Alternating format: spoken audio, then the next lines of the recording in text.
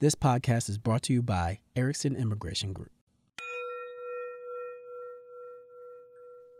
Welcome to Immigration Nerds. Today, University of Illinois Chicago history professor and author Michael Jin joins the podcast.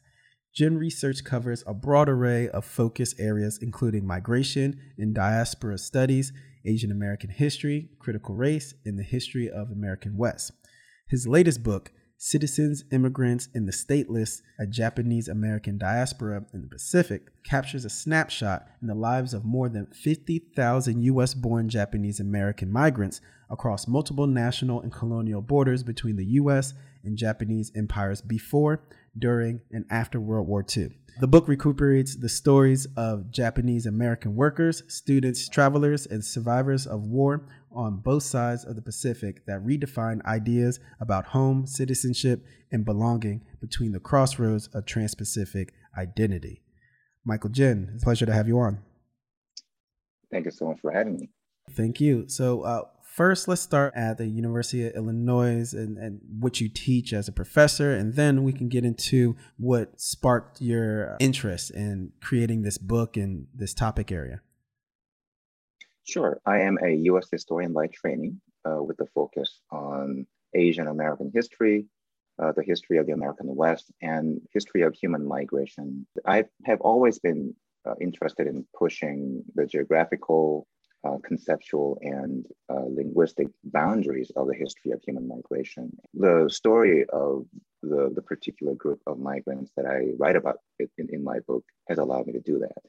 And you talk about the 50,000 Japanese Americans who are called the Nisei. And those were Japanese Americans who were born in America and their first language is English. So 1 in 4 U.S. born Nisei left the United States during the first half of the 20th century. In your book, you study the reasons as to why. Could you give us a brief snapshot of that time and history at that point? Yeah, so there are 2 terms that I use throughout the book. One is Nisei, that's the term that you just mentioned. Nisei literally means second generation in Japanese. Nisei were the US-born children of Japanese immigrants, American citizens by birth. And Kibei, which in Japanese literally means return to America, a group of Nisei who were born in the United States, and they moved to Japan when they were young, spent various amounts of time in Japan and also Japanese colonies in Asia. And they returned to the United States before the Pacific War in 1941. So here was a group of Asian American migrants who were US citizens by birth and who lived in a fundamentally multilingual and multicultural and transnational world that was intimately shaped by the volatile US-Japan relations, which of course culminated in a devastating war in 1941. In Japanese American history, and especially the incarceration of the people of Japanese ancestry in the United States during World War II is arguably the most widely taught and researched topic in 20th century Asian American history. And there's no question that it was a watershed moment with significant implications on the meaning of race, loyalty, citizenship, and civil liberties. And yet it remains a misunderstood history. And what I mean by that is that the popular narrative of the Japanese American experience is that they were patriotic victims of wartime hysteria and racism, who nevertheless proved their loyalty to the United States through active cooperation. And in the process, they overcame racial violence and prejudice and quietly rebuilt their lives and their community and ultimately fulfilled the promise of American democracy. That really became the hallmark of the widely celebrated Asian American success story. And what I would argue is the myth of Asian Americans as a model minority. This is a powerful narrative, but I was always troubled by this notion of proving one's loyalty. What does it mean to be loyal? And why did one have to prove their loyalty? And obviously the war had engendered enormous social pressure for the Japanese American community to convince the American public that they were not enemy aliens, and they were American. But the reason that this kind of narrative, I think, can be problematic is that the singular representation of the Japanese American loyalty tends to overlook the equally important history of resistance and diverse life experiences, including those who had lived in Japan. Many of them thought that if they could learn to speak Japanese well enough, they might be able to find the kinds of educational and professional opportunities that were not available to them in the United States. Japan at the time represented a rising colonial empire. For many Nisei, seeking opportunities in Japan made sense. Many of them rather naively thought that they might be welcomed with open arms by Japanese, although the reality that they faced once they moved to Japan and Japanese colonies was very, very different. I mean, they were immigrants after all, who found themselves in a very unfamiliar territory. Many of them had trouble understanding the nuances of the Japanese culture and customs. Social mobility in the Japanese Empire for them was as difficult as what they had faced back in the United States. And so for a variety of socioeconomic and personal reasons, between 10,000 and 20,000 Nisei migrants in Japan returned to the United States before the outbreak of Pearl Harbor in 1941, and they became known as Kibei. Got it. And that puts particularly the Nisei in quite a tough position. During the 1920s, there were a rise in anti-Japanese sentiments through legislation and the American reactions towards the Japanese. It was a threat, a fear of their industriousness. And matter of fact, in 1922, the U.S. Supreme Court, Takao Ozawa versus United States, denied the naturalization rights to Japanese nationals and stamped their permanent status as aliens ineligible to citizenship.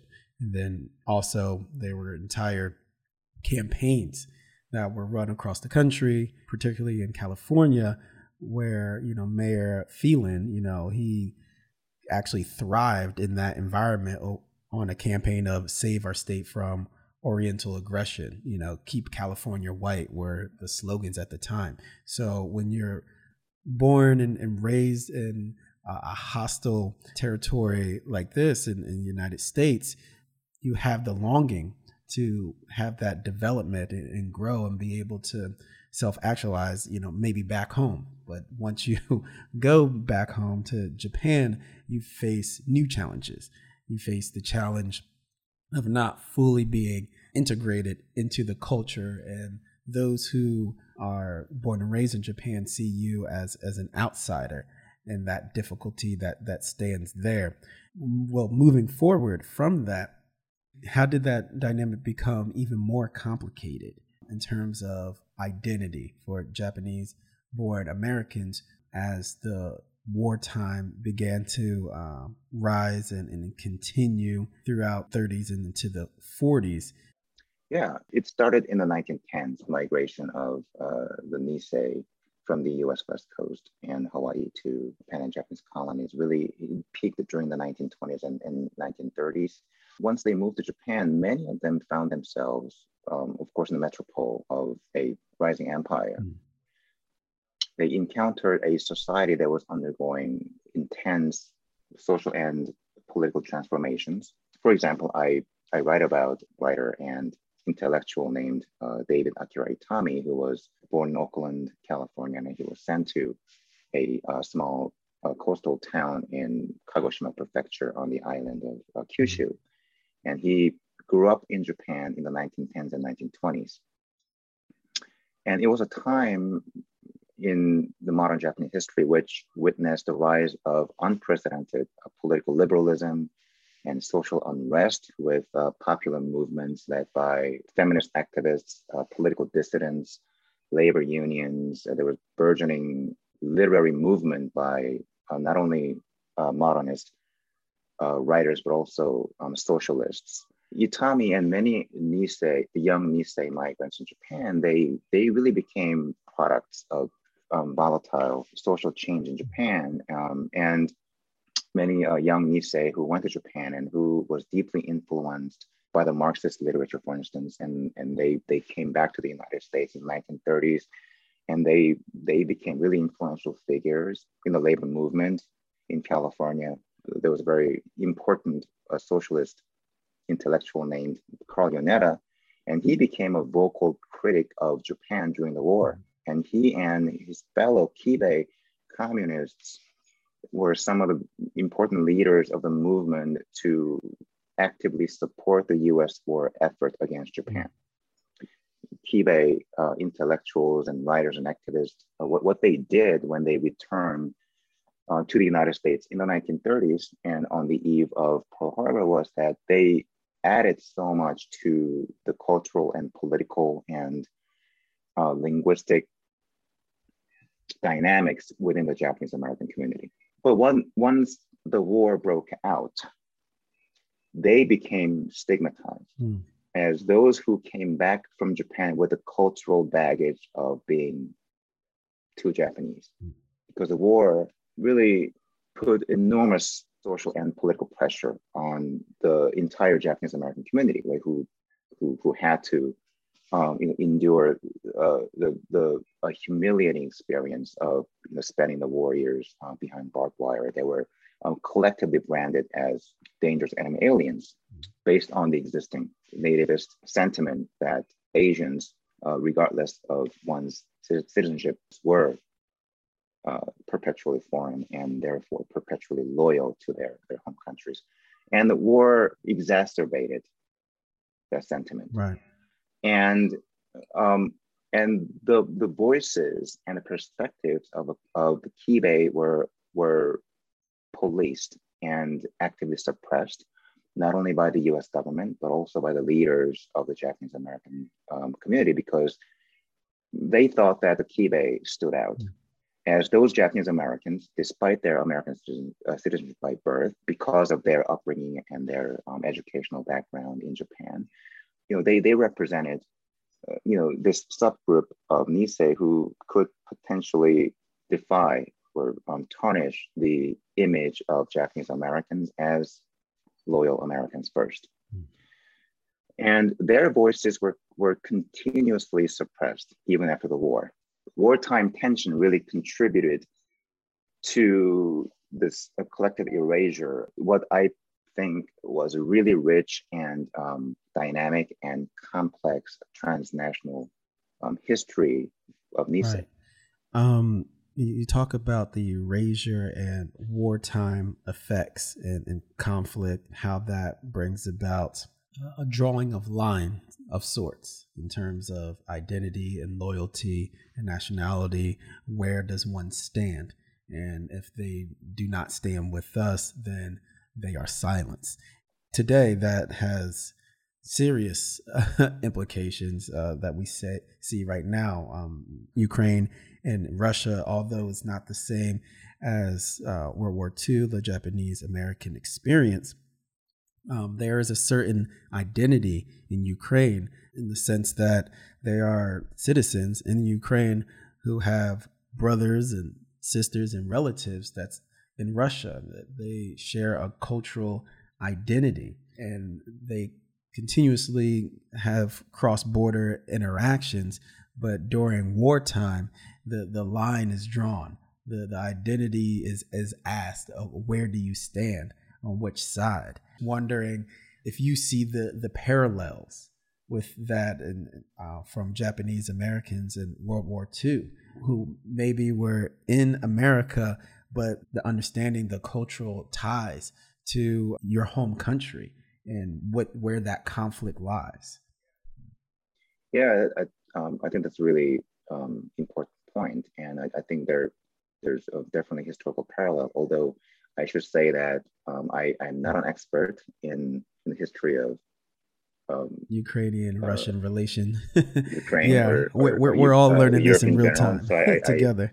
Right. So I need to be very, very, very careful with my comments when it comes to drawing any historical parallel between what I know happened back in the 1940s and what's happening now. I'll speak about American wars in general, because the United States continued to fight its Asian enemies throughout the rest of the 20th century and well into the 21st century, as we know. During World War II, Japanese Americans were forced to sever their ties to Japan, whether it's their cultural ties, any sort of social identity, any economic ties, family ties, of course. And that was a very, very intense process because war tends to exacerbate the nation-centered meaning of loyalty, right? That process of Japanese Americans having to claim their Americanness, that process was even more intense. And time and again, we saw the similar kind of political and social pressure, other Asian American groups during the Korean War, for instance, Vietnam War, and more recently, Islamophobia, renewed anti-Chinese sentiment, anti-Asian hate during crimes, the pandemic, right? Xenophobic violence, during the pandemic. So it really it has never really gone away. And time and again we are reminded that moments of crisis like wars, public health, medical crisis like the COVID pandemic, people whose communities and their lives are affected are the ones who have the onus, have to prove their loyalty and their worth.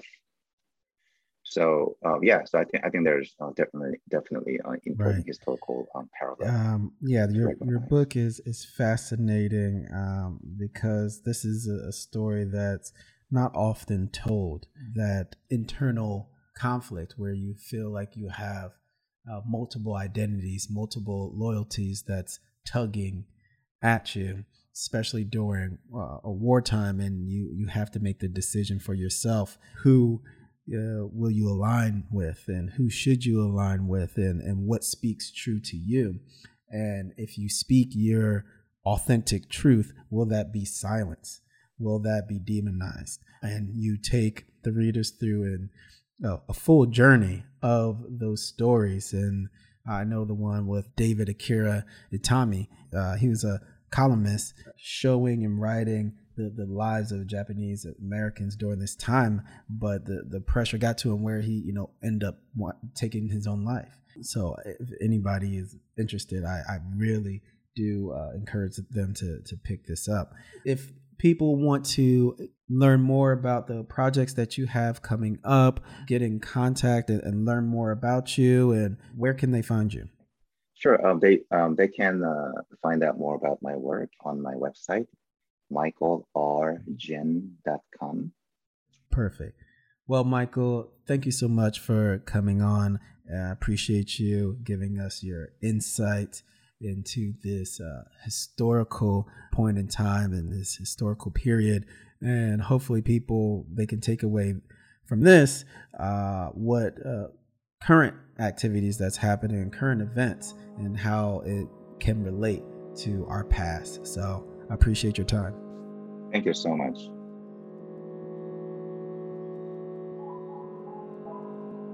Follow Immigration Nerds on Twitter at IMMNerds and Erickson Immigration Group on LinkedIn to join in the conversation. I'm Ian Gaines. See you next week.